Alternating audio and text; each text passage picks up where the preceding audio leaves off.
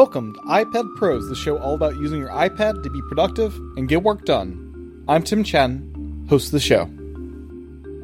The big thing that was a breakthrough for me when I moved to Ferrite, that was a big cost saver even in those early days when I was having to stumble through editing, was something that I had never had before in Adobe Audition. Any track that you have in Ferrite, if you click and highlight the track and then touch it again, you get the little pop-up menu of what you can do to the track. There's lots of options. One of the options is strip silence. This was unbelievable. The idea that I could automatically remove everything below that threshold of sound. I've got one client, they have 3 shows a week, and they're all shows about TV. It's just literally like 3 buddies getting together to talk about a TV rewatch. Do you have any idea how much dead air is in one of those episodes? Raw? Like a lot. And I can take all of that out effectively in an automated way, save myself minutes and minutes and minutes, which when you're editing audio, you know if it's 1 minute of audio, then it's 2 minutes worth of work to deal with. Welcome back to iPad Pros. I'm really excited to introduce our guest in this episode. I've never had such a great time recording an episode as this one. Joel is a full-time podcaster who produces all of his episodes with Ferrite on his iPad Pro. I learned a number of invaluable things from Joel during this episode, including discovering Bruce Free, an amazing noise removal tool that is proving to be just an incredible tool in cleaning up audio from many of the sources I need to deal with on a daily basis. We also discuss many logistics and working from the iPad and why the iPad is his primary computer. I hope you enjoy listening to this episode as much as I did recording it. Before we get started, I just want to quickly mention again that iPad Pros now has a Patreon over at patreon.com/iPadPros. The Patreon is the best way you can support the podcast, and you'll also get some bonus content by doing so. Once again, that's patreon.com/iPadPros. I hope you'll check it out. Without further ado, here's my interview with Joel. Enjoy. I'm here today with Joel Sharpton of iPadPodcasting.com. Welcome to the podcast. Thanks so much for having me, man. So you came across my radar on one of the podcasting Facebook groups here, and you mentioned you do some podcasting from iPad in that group, I believe, and that's kind of started the conversation between us about what you have for your setup and how you podcast on iPad, and I found out you actually run a consultancy helping others do this, so I wanted to have you on to kind of dive into all this. Yeah, thanks, man. My history of audio with the iPad, anyway, starts with the launch of the very first one. I've had the iPhones since the iPhone 3G. I didn't have the first one. Second year, though, I was there day one lining up. And with the iPad, when the first one launched, actually, I talked my boss at the time. I worked for a small radio station group, and I talked him into ordering it for the station. And I said, we need this device. It's going to be great. We can do sales calls with it. We can do all sorts of trainings and presentations, and it'll be a better platform to look at our apps on as well. So we were building apps for the stations.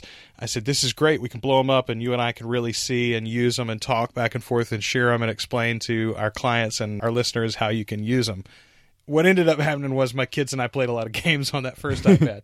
As soon as I had the iPhone, but definitely when you saw the big flat screen of the iPad, that first 9.7-inch screen, and you thought, boy, with a canvas this large, I really feel like I could do anything. And, I don't know if you remember those early days of the App Store, but it really seemed like anything was possible. It seemed it very much mirrored the personal computer revolution of my childhood and infancy. Even before I could remember, that's when personal computers were first starting getting into people's homes. My family had our first personal computer, I think, when I was about 10 or 11. And it seemed like the world was suddenly available. And the iPad seemed like that large of a revolution again. And I thought there's got to be a way to record and produce high-quality audio on here. So very early on, I was toying with audio apps. But it wasn't until a little over a year ago, and the combination of things happened. First of all, the continued evolution of an app called Ferrite, which I know you use, don't you, Tim? Yeah, fantastic app. Okay, so the Ferrite Recording Studio, that app, I had played with it from its launch, but there were lots of things that it was missing. One of the things it was missing was MP3 export. Oh, that's right. Yeah, there was some patent. Yeah, there were some patent encumbrances on the MP3 codec, and he wasn't going to pay it, and he wasn't going to do it in a sort of quasi-legal way. There were some other apps that started using the MP3 codec ahead of time before the patents all expired, but they were in a sort of morally and legally gray area.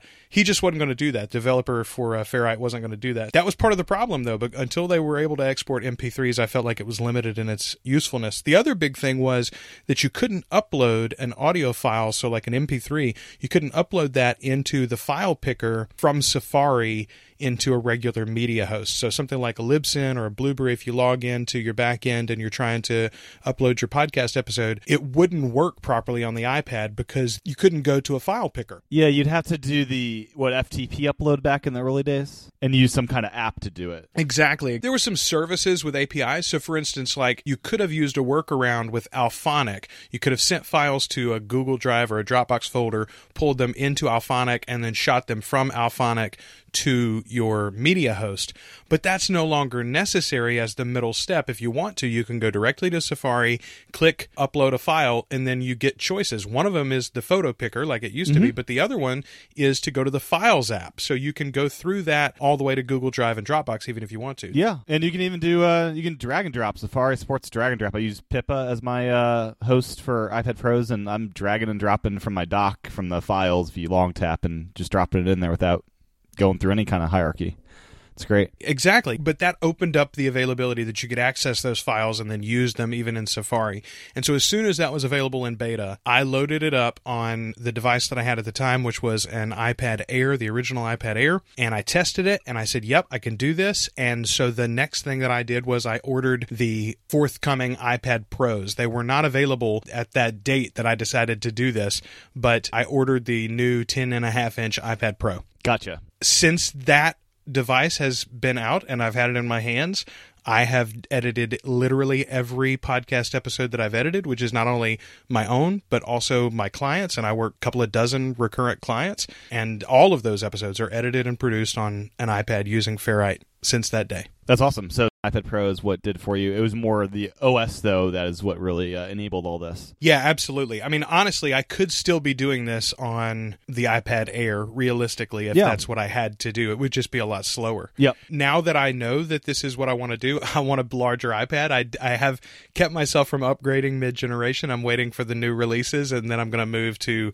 whatever the larger size is. The 12.9 inch is the rumor. They're not going to change that size supposedly, but I would love to have a 27-inch iPad on my desk, that I could lean down in easel mode realistically. Yeah, that'd be great. I hope we get there one day. Desktop sized devices that we can just leave there, and we've got our smaller ones for when we need to do that as well. So I remember back in the early days of iPad, I could hook a Yeti up to my dock connector, and it output enough power to actually drive that. I think iOS 5 or 6 downgraded the output, so you'd need like external power to hook up mics. What's kind of your setup these days for hooking up mics to iPads, and have you experienced that kind of shift over the years with what you're using? So first of all, you make a good point there. In the early days, you could, in fact, hook up with the USB adapter. You could hook up a USB mic, or certain ones anyway, the lower power ones, and you could get it working. And then they broke it along the way. Yeah. I was not trying it on a regular basis when they broke it.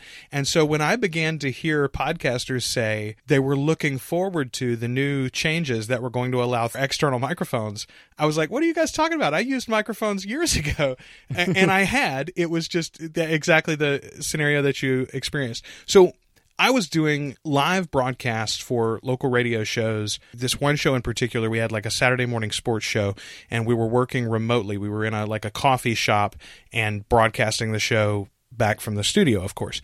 We were taking calls, so we were taking calls over the phone line and over Skype was the idea that we were trying to do more of because Skype was a higher quality. Yeah. And we were also streaming this show live online, too. The challenge was laid to me, can't we do this all from an iPad? And I tried for about a year and a half, and I've got actually some photos. If I could find some of them, I might even send them to you to post in the show notes or something. But I have photos of these like Franken devices that I would create where I would put together like an iRig Pro device with some third-party mixer, and then there would be headphones to monitor the thing too, right? And those would come out of a different device. Anyway, it would be this daisy chain of things, and it would sort of like halfway work like we wanted to, but there would always be some hitch in the giddy up.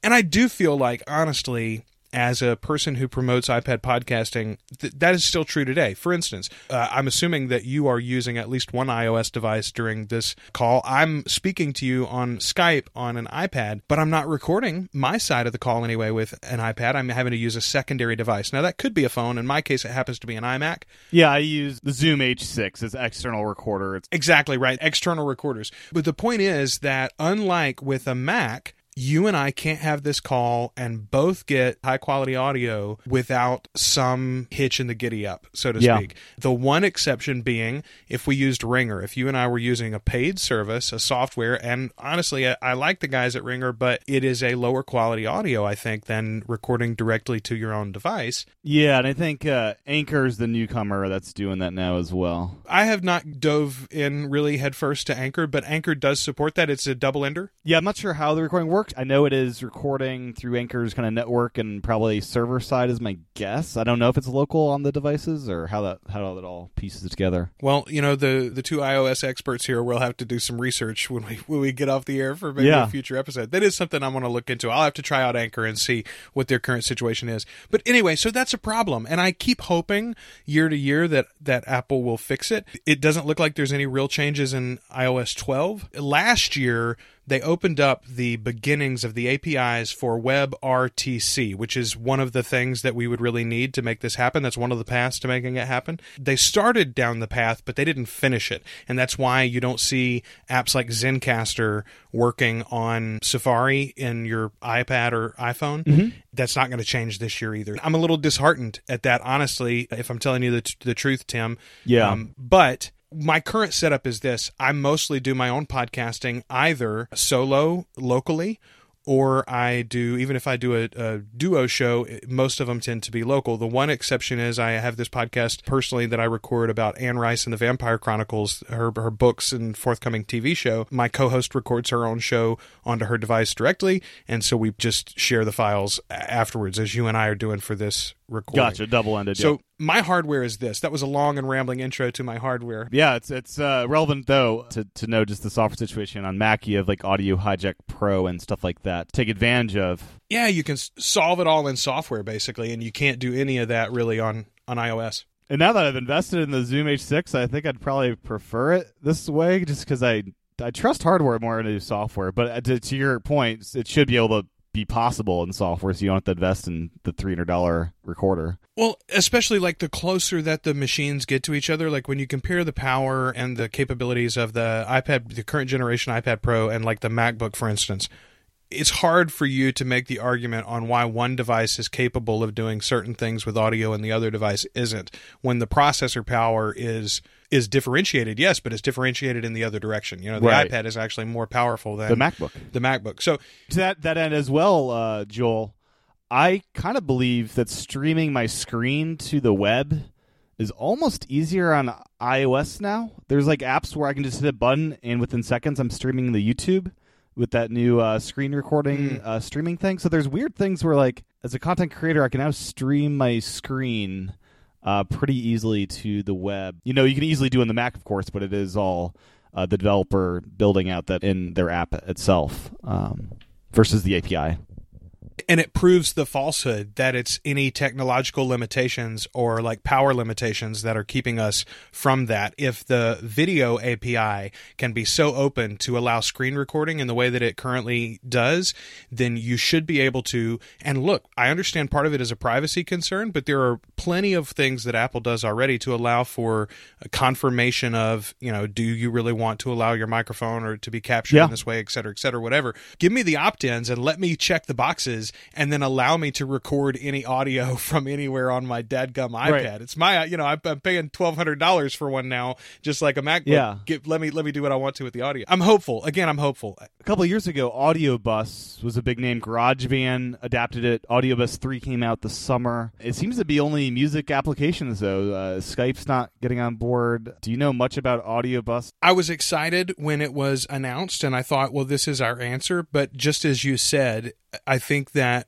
Apple has been very clear that VoIP apps are not allowed to use it. effectively. Like, that may not be in the letter of their requirements or their qualifications for the different APIs, but it is in practice what is the case. Now, the big players like Skype, for instance, don't want to, because you can see what Microsoft is doing with Skype is they're trying to close some of the loops, in fact, instead of making it more of an open system, which I don't understand that, but that's a different conversation for a different day, I suppose. Yes, I think technologically Audio Bus could work for this. It's clear to me from the way that it has played out in the market that Apple is not allowing it to be used for that, or some of the smaller players would already have. So back to that hardware question. So everything starts with the USB 3 to camera adapter, right? You got to buy that. So you start with that. And then for me, I go to either, if I'm only doing solo recordings, I really find that there's no reason to move beyond the ATR 2100.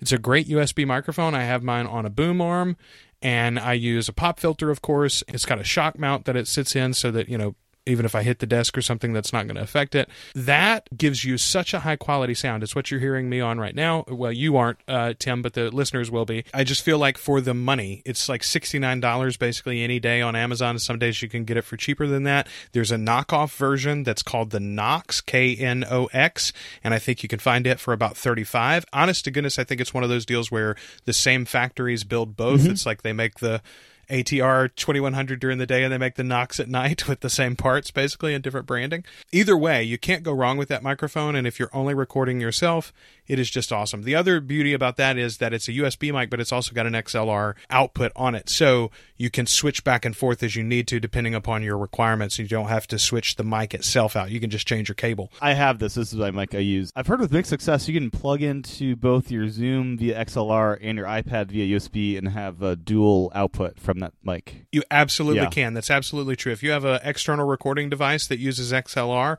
plug the mic into that, and then you can hook the USB up. So, for instance, you and I right now, I could be speaking to you with my microphone connected to the camera adapter via USB and also have an external recorder hooked up to the mic via XLR. That's not the way that I have it set up in my current situation, but I could have done that if I wanted to. And I've run across a problem with Skype on iOS that just, for some reason doesn't like USB mics often. I don't know if you've run across that or tried to mess around with USB mics on Skype. They don't always love them. I generally have success using them, but that is almost always because I go very simple, and it's just the camera adapter straight into the ATR 2100, and I don't do anything fancy when I use it. I believe often the hiccups that we find there are due to two things. First of all, the limited device support that Apple provides, because they don't really approve of all the different ways that we extend that USB support, but also the fact that there are very limited power specifications for that device. Unless you stay plugged in all the time, I think people can find a lot of eccentricities when they use it simply because of the power draw. The iPad is capable of providing a lot of power through that USB port, and it can fool us into thinking that we don't always have to stay plugged in. But if you're going to have anything like a microphone or a keyboard or a MIDI operator or anything really plugged into the USB port other than a camera, I would strongly suggest that you go ahead and plug in the power adapter as well. Yep. That's the beauty of this new port. Yeah, and I've got a nice big external battery that I can travel with and use away from the wall, so solves that. The other device, though, Tim, that I wanted to mention to you here is I do have a digital audio interface that I use when I want to do multiple person recordings. Generally, that only comes down to two. For my primary show, my co-host and I recorded for years using this. It's the ART USB Dual Pre. And it's something that a guy by the name of Sean Smith, he is online as the Mobile Pro. I want to give him credit here because he turned me on to this device years ago. But it's super cheap. It's about $60 or $70 on Amazon. It is rock solid. You can drop the thing in the bottom of your backpack or your rucksack or whatever. And Sean is actually, one of the things that he does is he travels a lot for mission work. And so he's in remote areas trying to capture things on the go. And this is one of those devices that he feels like, and he says he can count on no matter how much it gets bumped around in handling or in transportation or by TSA or whatever else it might be. It can run via a 9-volt battery. You can drop a 9-volt battery in it to give it that extra power if you really are in remote recording. But also, it will run via the USB power if you can also plug that camera adapter into power. So that's the way that I record to people most often, is I've got that plugged into my iPad. I've got the audio interface plugged into the camera adapter there, and then power as well. And then you can go 2 mics into that one that's a dual pre. And then my microphones, the other microphone that I want to make sure that I mention here, because nobody gives this microphone the due that it deserves, I use, when I'm not using the USB ATR Audio-Technica mic that we already mentioned, the 2100, my XLR mic of choice is called the Pyle PD58. Honest to goodness, this mic is amazing. It is a knockoff of the Shure S58, which is kind of the standard singer's mic. The Shure costs you about $99. The Pyle version costs you $16 most of the time on Amazon. And whenever I order one, I always order 3. I just go ahead and I order 3. Honestly, I give them away like party favors sometimes. Like if somebody comes to record with me and they're like, yeah, I don't have a mic, I send them home with a Pyle a lot of times because it didn't cost me that much to begin with. And it's a solid mic. Rugged construction. I've never had one break so far. I've never had one go bad. I've replaced them, but only because I've given them away. And again, the sound quality is really nice as well,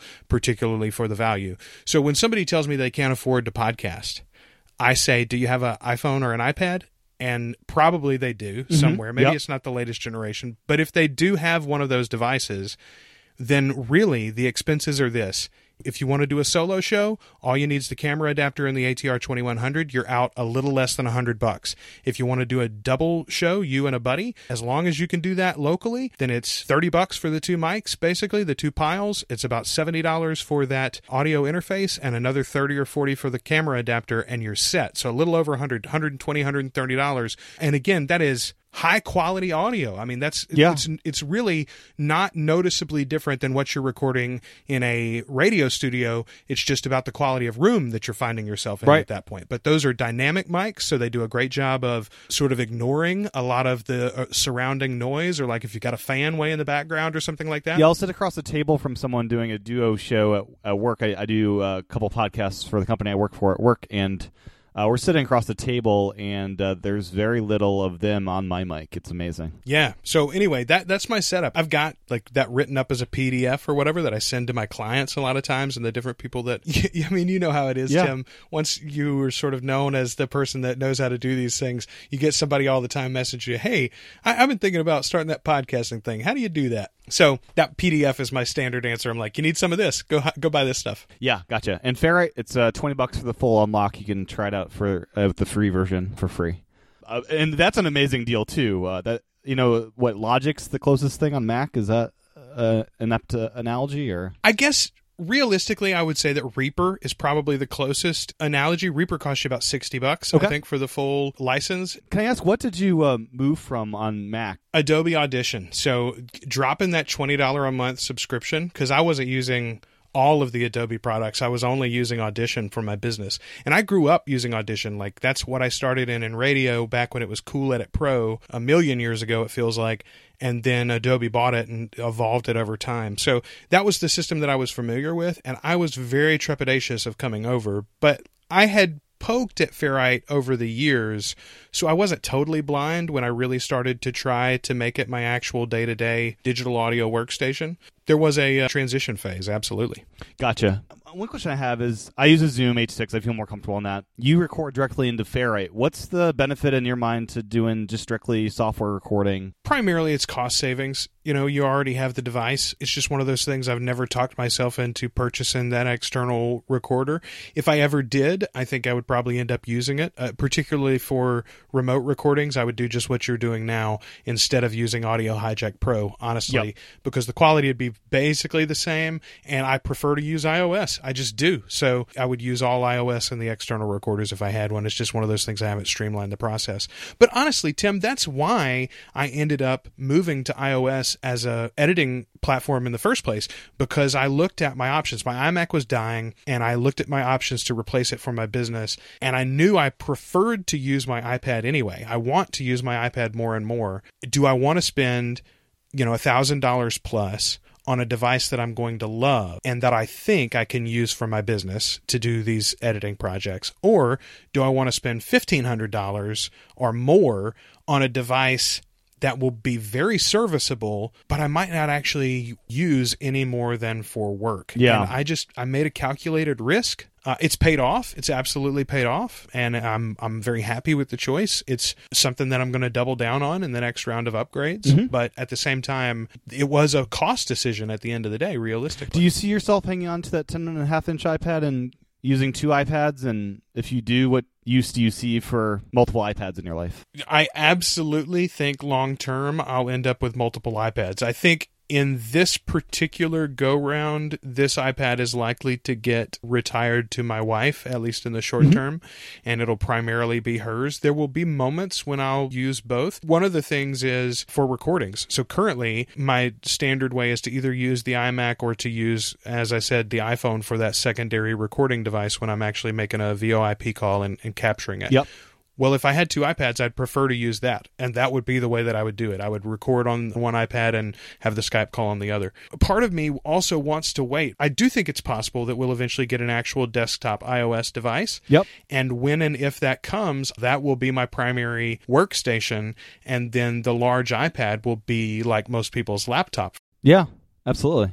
Back to Ferrite, can you walk me through how the multi-track recording works within there? Sure. So the way that it's actually captured is it's captured as a split track stereo file. So it's one stereo file and one mic is on the left channel and one mic is on the right channel. And then in Ferrite, after you are done recording, you can split that out to 2 mono tracks to make it easier to edit. You can edit it as a stereo file, but it's going to be a lot easier, in my opinion, to split them as monos, and then you can cancel all the... Instead of opening a project with that file like you normally would, I hit the little share audio button, and the last option is convert to mono. And when you click that, you have 2 options. You can merge the 2 tracks to a mono file, one mono file, or you can split them to 2 mono tracks. And that's what I do. Gotcha. And the same thing would work if your interface was a 4-track interface or a 6-track interface, I think now even. And I don't believe the current version of Ferrite supports more than 2 channels per track. Are you on the beta as well?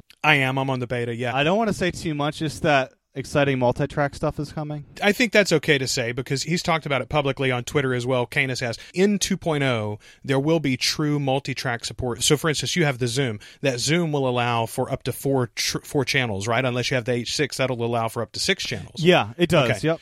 So Ferrite will now support that more automatically. In the past, it would still support it, but it was sort of a workaround, and you had to really know what you were doing to break the tracks down properly. Now, it'll be much easier and sort of more automated, even if you're using like a 4-channel recorder. So that's how you start. I just capture it straight into Ferrite, split the tracks out, and then the same thing really works for the files that I get from my clients. My clients that record in Ecamm Call Recorder or that record in Audio Hijack Pro, they're sending me just the same thing that I'm talking about capturing myself. It's a 2-channel stereo file, and the guest is on one channel and the host is on the other channel. The Skype side of the call is on one channel, and the local is on the other. So same thing, you tell Ferrite to split it into mono and then edit it like that. The big thing that was a breakthrough for me when I moved to Ferrite, that was a big cost saver even in those early days when I was having to stumble through editing, was something that I had never had before in Adobe Audition. Now afterwards, someone has told me that there is sort of a way to get to this in Adobe Audition, but they don't call it the same thing. They don't make it as easily surfaceable. But any track that you have in Ferrite, if you click and highlight the track and then touch it again, you get the little pop-up menu of what you can do to the track, and there's lots of options.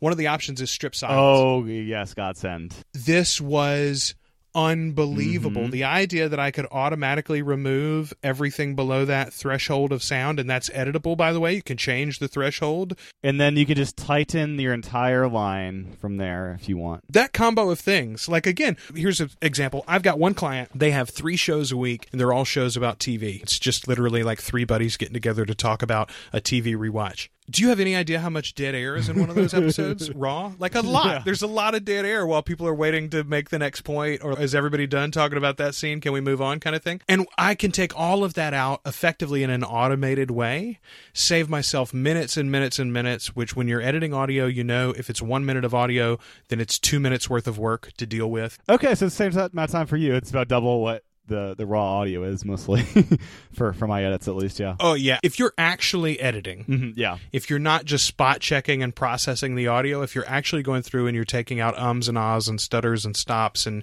you're trying to tighten the conversation and produce high quality audio on the end, yeah, at least 2 to 1. And realistically, if you're doing anything more than that, if you're doing any editorializing or like actual like content reduction, then you're talking 3 to 1 or 4 to 1. Absolutely. So, the other thing that I just love is Levelator is kind of built into Ferrite now, which is just was a mind-blowing thing when that was added. oh my goodness. Again, sort of like a little sneak preview, in 2.0, you can even use that leveling function on a file before you start editing it. So before you even drop it into your project, you can have it sort of automated to level it, and that makes it a lot more pleasant, again, whether you're editing with headphones or just the speakers on the iPad, which is pretty pleasant, actually. Now, do you have thoughts on this as far as the better of the two workflows? In my mind, doing it as the final thing you do, what I do is I will silent the music tracks and have all the spoken audio be exported as a leveled file, then I put that back into the project. That way it's like leveling between the two vocal tracks. Is that the better approach, or is having each vocal track being independently leveled kind of the better way to go? So in a perfect scenario, your way is the right way. Okay.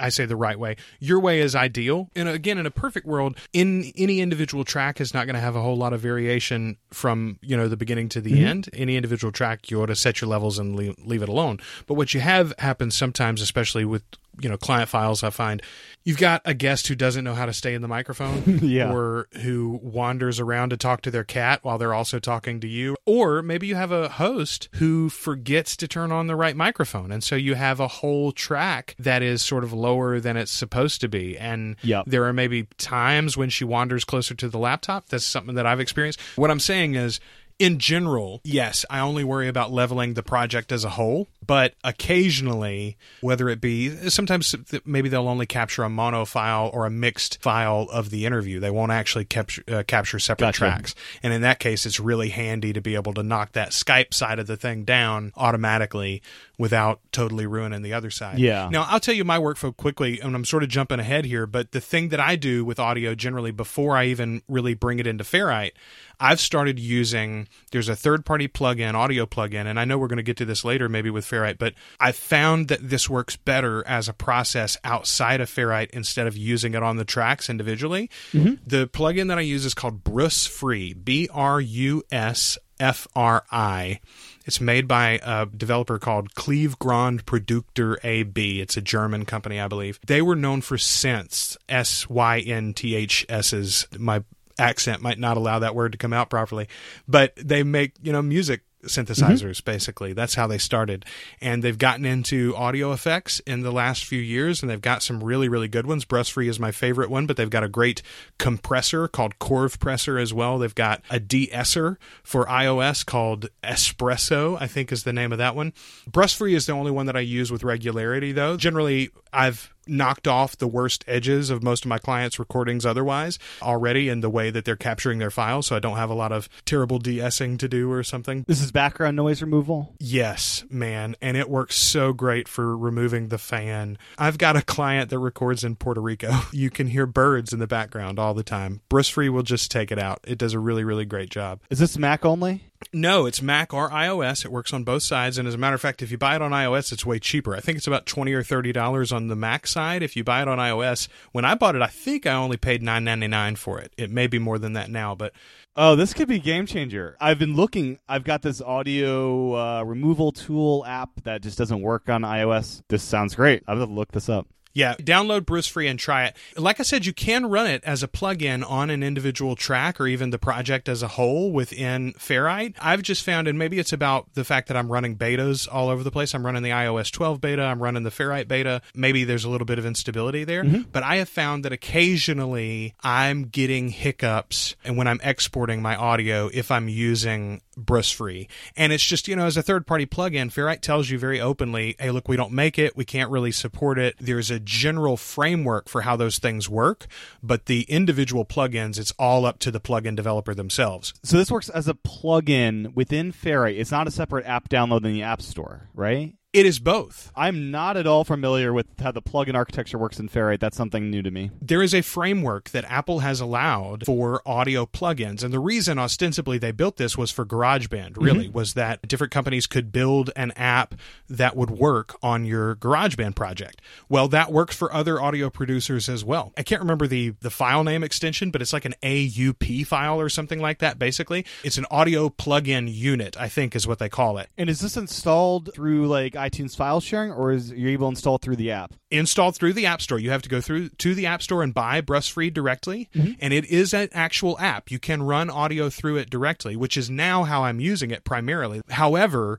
you can also add it as an effect on any track within Ferrite itself. It's just that I've found the extra processing there somewhere in the chain currently is causing occasional hiccups in the audio on export. And so to remove that problem, I'm processing the audio for noise removal first, just the individual files, then dropping them into Ferrite to edit the project and not using it as a plugin on the individual tracks. However, if you have a very simple project, and the other thing you have to think about is that I'm talking about my Ferrite library is huge. I think I have about 100 gigabytes of files in there or something. I'm kind of the same way because I podcast for work as well. I do 3 shows for my day job. So if you've got a long show and it's multi-tracks, then running one of these plugins on one of the tracks is going to potentially give you an issue on export. Okay. You're not going to hear the issue most likely while you're editing. It's probably not going to crash and hang on you. I haven't experienced that very often. But when you export, I have experienced with many of these plugins. My wife described it as an audio fart. So to avoid that, again, process the audio with those plugins as separate apps, basically. Process the audio first. Think about the way that you use RX6 on the Mac, for instance, when you're working with some of those advanced audio tools there. You'll use Levelator, for instance, as a standalone app to process your audio on the Mac as well. It's a thing people do. Yeah, and some people do that before they edit, and some people do it on the final project only, or vice versa. So yeah, same thing here. Like, look at your workflow and see where it might fit in. But in the future, you could imagine as, first of all, maybe the operating system is a little bit more stable, or you're not running a beta like I am all over the place. And also, as the devices become more powerful, you can imagine that those plugins could very easily run as effects within the track in your project. And the beauty of the current way that Ferrite is building itself is that you could save presets for those things. You could save those effects into your templates so that it's standardized. And like every time you load up a new episode of Insert Show Name Here, then you'll have all of that stuff just waiting on you. It's really, really amazing, the future for audio that they're building. Oh, it's great. I'm going to have Candace on the podcast for the 2.0 launch, and we're going to dive deep into all the things that are in 2.0. Excellent. I've been using the beta since it came out, and it was a surprise when it launched for me, and it was like one of the best days of the month. Like, it was like, oh my God, all this great stuff. Denoising is going to be a part of that, baked within as a first-party feature within Candace's Ferrite. Now, I will say this. I have tried the denoiser a few times here, and it is woefully underperforming as compared to Brusfree. I will say that. Yeah, I sent him some feedback as well. I've had similar experiences. I think I'll tune it over time. To your point, a standalone app could definitely be useful in, producing audio to not just do everything within the one app. It's nice when you can, but it's great when there's a specialist out there, for instance, Exactly. Custom keyboard shortcuts. Do you do much with that? So I have the beauty of Ferrite. I like the way that he's got it set up because you've got the keyboard shortcut choices. So if you're moving from one of the other standard digital audio workstations, you're moving from Audition, you're moving from Logic Pro or Pro Tools, he's got those keyboard shortcuts, or as close as he can map it. He's got those already in there, so you can basically use a lot of your muscle memory as you move over. I used the Audition setup for quite a while because I was moving over from Audition. I've tried at different times the standard Ferrite setup. Currently, I am on a custom one, and the reason that I'm on the custom setup is only because I am currently using, most of the time anyway, a external keyboard. I bought myself, as an experiment, I bought myself a USB gaming keyboard. The one that I have, I only spent about $20 on it because I was sure it wasn't going to work, right? Mm-hmm. And it doesn't work entirely. Not all of the features are supported, and I was a little disappointed in some of the big things that it's missing. But the one that I have was from a brand called Deluxe. I bought it on Amazon. It is one of those that fits your palm, and it's like a one-handed gaming keyboard sort of thing. It's got these giant 2 red buttons at the bottom that are supposed to be space bars, and I was most excited about those because the standard keyboard shortcut for Ferrite is the space bar is play pause. Sure. And so I thought how great it would be to have a giant play pause button, basically, which is one of the primary things that I would want out of an external keyboard. Their big red buttons don't work. I cannot make them work any way that I've tried on the iPad, however. The volume up and down buttons do work. All of the 1, 2, 3, 4, 5, 6 keys at the top work. The function key row does not work as far as I can find. But what I have found is that it fits my hand really well. It's very comfortable and ergonomic to use for long periods of time. And it turns out most of the functions that I'm going to use more than easily map to that 1, 2, 3, 4, 5, 6 row. So that's primarily what I'm using. I have a few other shortcuts, some of the more advanced stuff on the rest of the keyboard itself and the letters. So this is a one-hand gaming controller? Yeah, it is literally a one-hand gaming keyboard. Wow. So like it doesn't have the full keyboard. It's got like Q, W, E, R. I'll send you a picture of it. I'm so excited because I've mapped the keyboard to be able to be operated with one hand, of course. But I have to be sitting down mostly. This would enable me, I think, to be in my standing desk and be comfortable with that. And I don't know about you. I find that what you want is you want one hand on the keyboard for the handful of functions that you would need to jump down to like the shortcut bar for or something, or have to go to the contextual menu. Yeah. And then otherwise you want one hand on the device. When you're editing a lot of audio, you're not always making cuts or changes where the audio is playing. You're listening for things that you'll have to change in depth, but you're also looking ahead at like large gaps in the audio that you can close, or like here's clearly an or here's a cough or whatever, and to remove those. And I could do that with my right hand while I'm using the keyboard with the left hand. So that's why I love this gaming keyboard for that. Right, yeah. So my setup is where I have a row of keys where I'm able to jump the playhead to both the next and the previous break in the audio clip, and then I have a keyboard shortcut to select everything after that playhead, and then I have another keyboard shortcut to move all of that audio to wherever the playhead is. So I'm able to make cuts and just push all the audio to that batch that I just got rid of, kind of thing, really easily. And this sounds like this handheld keyboard could enable me to do that in a different ergonomic setup, which would be really nice. And this might seem silly when I say it out loud. Every time that I've said some version of this, I always feel like, you're 36 years old. This is sort of an old man thing to say. I do look at my life and I think, okay, this is my job. I mean, this is what I want to do. And so I'm going to do it every day, all day, basically, for the rest of my life, theoretically, or the vast majority of it anyway.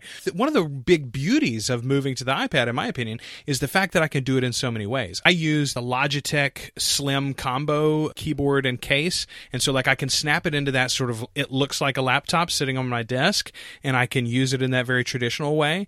I can take the keyboard off altogether and just use my hands and hold it like a tablet and walk around the house and work on it. I can use the pencil even. I do occasionally use the pencil just for a different feel and just for a different experience to break up the physical monotony and also literally the wear and tear on your body. I know that seems silly compared to digging ditches or something. No, yeah, that's fair. But it is. RSI is a real thing. So I don't want to get it, With the pencil edits, I found it works best for me, at least, if it's just a monologue show of one person. I'm not dealing with multiple tracks. It works great for that, to be cutting and selecting audio and all that. Have you found you're able to use it pretty well if you're dealing with multiple speakers and tracks? No, I strongly agree with you. I've got a couple of solo client shows, basically vets or real estate agents or something that are just giving information, and those shows are wonderful to edit with the pencil. They're wonderful to edit even walking around. Yeah. Truthfully, it's one of the beauties, again, of the iPad. With the Slim Combo, it's got that kickstand on it, so I sort of put the kickstand over my left arm, and I wear the iPad on my arm almost while I'm using the pencil in my right hand to mark up the audio and work through it. And again, it's a very pleasant experience, and when you're doing this all day, when you're doing so much of anything, why would you not want it to be more pleasant and sort of novel? No, agreed. Yeah. I wonder if there could be things to get adjusted within the Apple Pencil, how that works to make that better.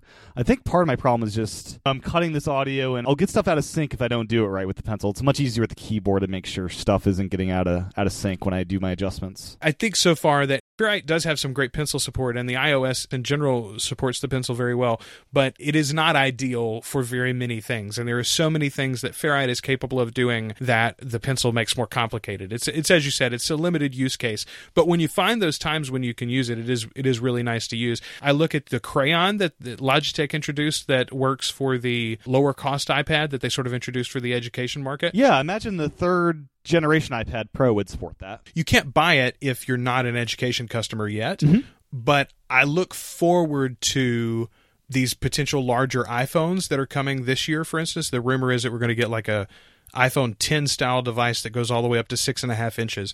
If you have a 6.5 inch phone, I can't imagine the argument for why you don't want a stylus support on that when you have such a great stylus as the Apple Pencil. Yep. However, if you're going to have Apple Pencil support on that phone, why would you want an Apple Pencil as large as the one that we have today? So I'm hopeful that we get a second generation that is a little smaller, and I would also love for it to take on some of the new features that Crayon has. For instance, the Crayon has a button. Now, right now, I think the Crayon's button is only used for connection so that you don't have to plug it into the device to sync and connect it to an individual iPad. And so, like, basically anybody can use anybody's Crayon. You can just hand it, click the button in proximity. Yeah, it's great, because right now I have to pair my pencil between my two iPads as I switch between them. I imagine if Apple is going to put a button on a pencil, that it does more than just turn it on and off. And I think to myself, shortcut buttons, things like being able to access, cut, copy, paste, things like that with a simple click or a double click. Like, there are lots of ways, not just for audio editing, but for any markup that could very quickly be even more advantageous if it had one or two other input forms on the pencil. So I look forward to the future and think that maybe there's more there. Yeah, I almost wonder you saying that. Tap and hold is something that we have to do on iPads, and some people complain about that, kind of you have to hold to have that start. Maybe you hold down the button and it bypasses that time delay to do that, stuff like that. Something. There are a million ways you can use it, but if there's not a button there to begin with, then we can't use it at all. Yeah. You know? So back to Ferrite. You mentioned you have a huge library. Do you do much with the archiving, and do you store your archives someplace else, or do you just keep it as a running list of all your projects, or how do you deal with file management for podcasts? So I keep my intros and outros, my theme music for all my shows, my standard ads and all that sort of stuff. I just leave those down there as files. But yes, for any individual project, every single episode that I do, I make an archive of that project and I export that archive out to Google Drive is where all my long-term storage is. I've got a big backup folder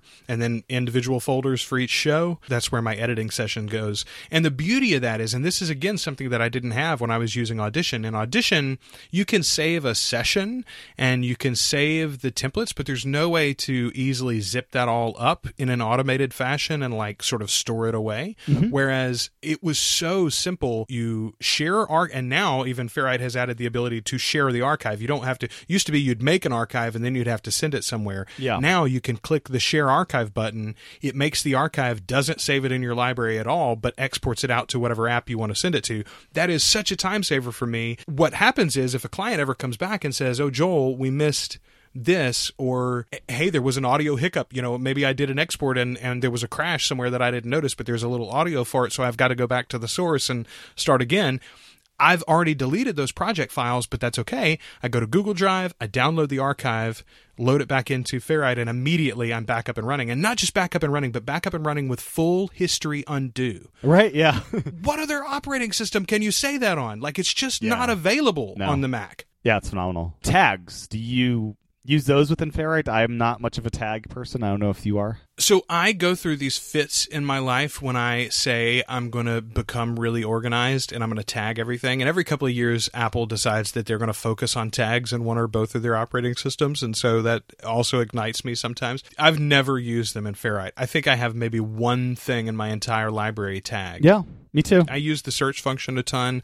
I search by titles, names, my file names or my project names. I find that generally is not an issue. Yeah, because I have naming conventions. I'll have music. If it's music, I'll have ad in front of it's an ad. Yeah. Yeah. You mentioned effects and plugins earlier. Are there any other effects that you use within Ferrite? Any other automation tools that are within there that you utilize? The built-in noise gate is pretty decent, and I have used that in the past. Mm-hmm. Same thing with their built-in compressor. That is absolutely serviceable. And again, if you're a hobbyist or something like that, like you can use the built-in compressor effect in your projects. And unlike third-party plugins, the ones that are actually there within Ferrite work 100% of the time. I've never had a failure or a hiccup on the export with them.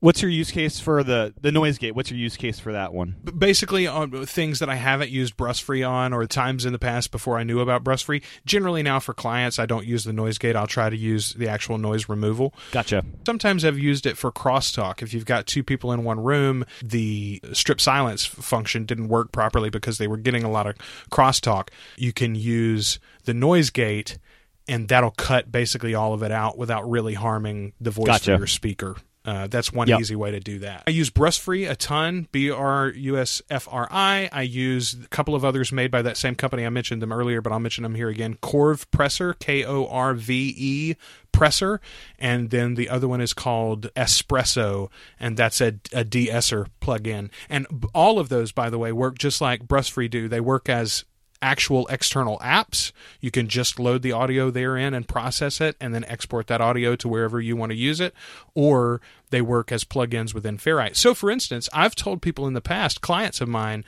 okay, you're not going to edit your audio, so you don't need Ferrite, you don't need to learn how to use Ferrite, but you could process your audio, whether you're sending it to me or somebody else, and you could do some of that noise removal just automated with these tools for pennies on the dollar compared to the traditional plugins on the Mac side or the PC side, and save yourself some money in the production, or save yourself the time and effort of hiring it out. You know, if that's all you want to do is do a little bit of noise removal, buy yourself the $10 plugin and get it done. Yeah. Now, moving to podcasting CMSs, do you have a favorite one that's iPad friendly that you like to work with? Thankfully, since that change in the OS where Safari can access the file picker, Yep. really all of them I found are fairly friendly. The one that I'm going to call out here, not as friendly but unfriendly, is Squarespace. And I love Squarespace. yeah. I use them for my own website hosting, but Squarespace is just impossible. On Safari, it's completely unusable, and their blog app that they use is super limited. For instance,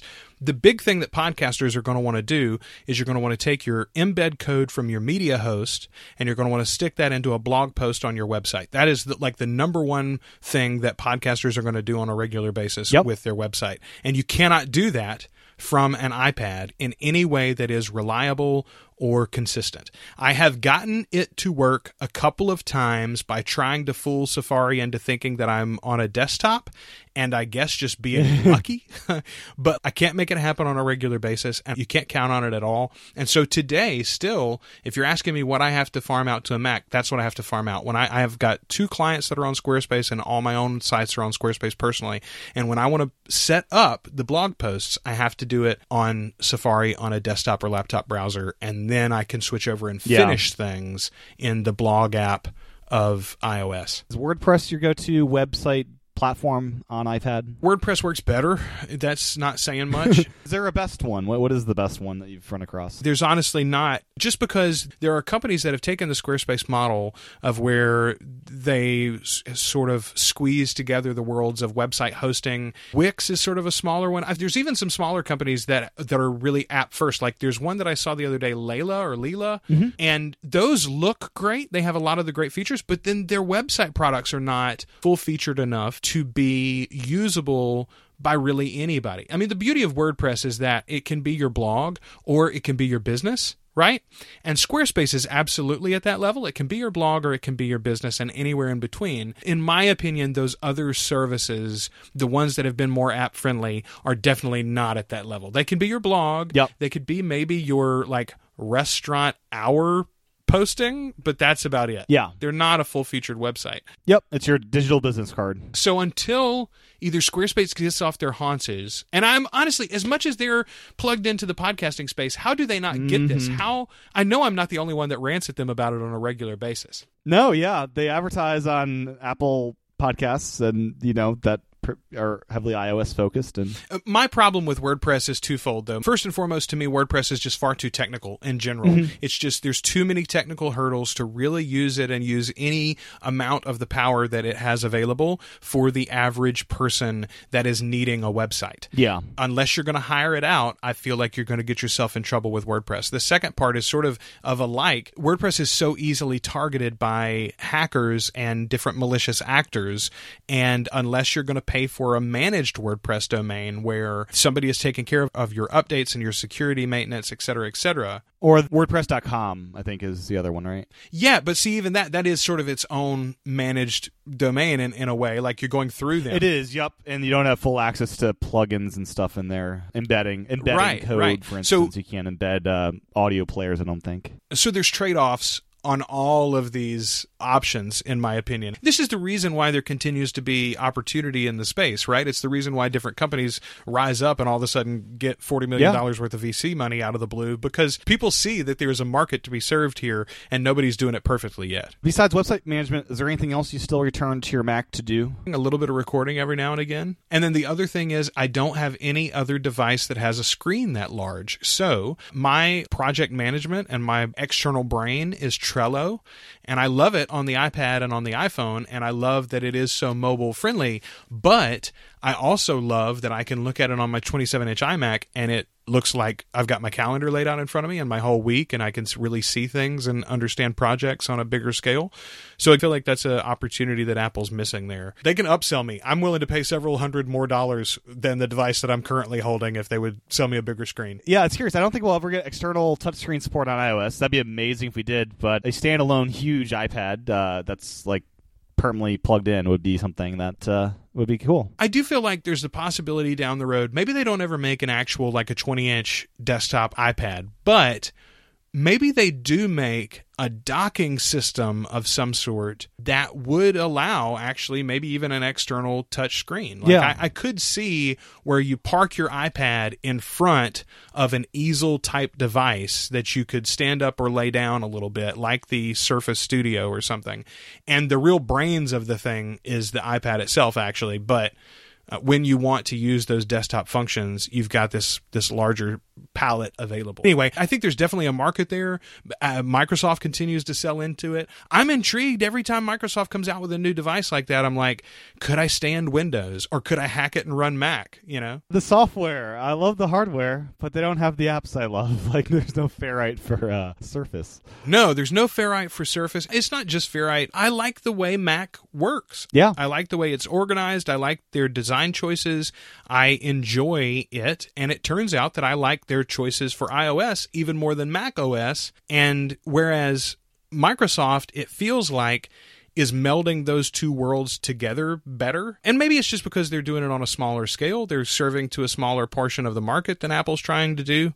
But I don't know. Either way, I look over there with wistful eyes on a regular basis. Yeah, I'll be curious to see what the future brings. Anything else we have not talked about that you want to just talk about real quickly? Or no, man, I know we probably went longer than you normally go. I appreciate the conversation. I'll just say this. You can find basically everything that I do at my Squarespace website, propodcastingservices.com. And you mentioned iPadpodcasting.com as well. You can find that website that redirects to a Teachable course that I've set up for the way that I do it. And I will just give you a little tease. I am currently overhauling the thing to reflect Ferrite 2.0. So in particular, the way that I've done file management in the past is going to be drastically overhauled and changed and streamlined in a lot of ways, thanks to the new template function and feature of Ferrite 2.0. So look forward to that. Maybe don't go buy it now. There'll be a sale coming soon showing the fact that the 2.0 of my own course is coming out soon as well. Fantastic. Well, thank you, Joel, for your time. And yeah, I'm excited to see all the 2.0 updates, and you're probably hard at work making sure all the courses are ready for that. And yeah, iPadpodcasting.com. Joel Sharpton, thanks so much for your time again. One final question. What's the podcast that you like people to subscribe to if you had one to shout out for? Probably the one that the most of your listeners here would get the most value out of is Always Listening. Always Listening podcast reviews. We've done a couple hundred episodes total. My buddy Josh and I would review podcasts. We did that for several years. He's sort of semi-retired now. He comes out of into the closet every now and again for a recording, but primarily now you'll hear just me, and what I'm trying to do is showcase not only shows that I love and that I find are doing a great job, but also what's replicable about what they're doing right for other producers of podcasts. So if you're looking for another great show, that's a good show for you, but also if you're looking to make your show better, Always Listening podcast reviews. Great. Thanks so much, Joel. Appreciate your time today. Thank you, Tim. Thanks for listening to this episode of iPad Pros. You can find the show notes over at iPadPros.net.